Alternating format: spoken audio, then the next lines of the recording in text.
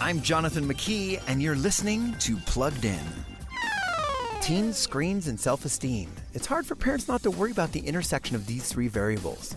With mental health at an unprecedented low and the newest studies revealing nearly 9 hours a day on screens, you may be wondering what you can possibly do. Take smartphones away? Move to Amish, Pennsylvania?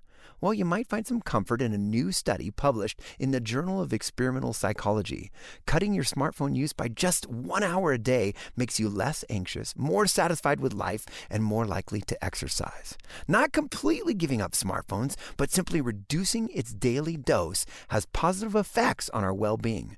Setting phones aside during mealtimes, turning off phones at bedtime. What's this look like in your home? For more about those screens in your kids' pockets, visit us at pluggedin.com/radio. I'm Jonathan McKee, author of Parenting Generation Screen, with Focus on the Family's Plugged In.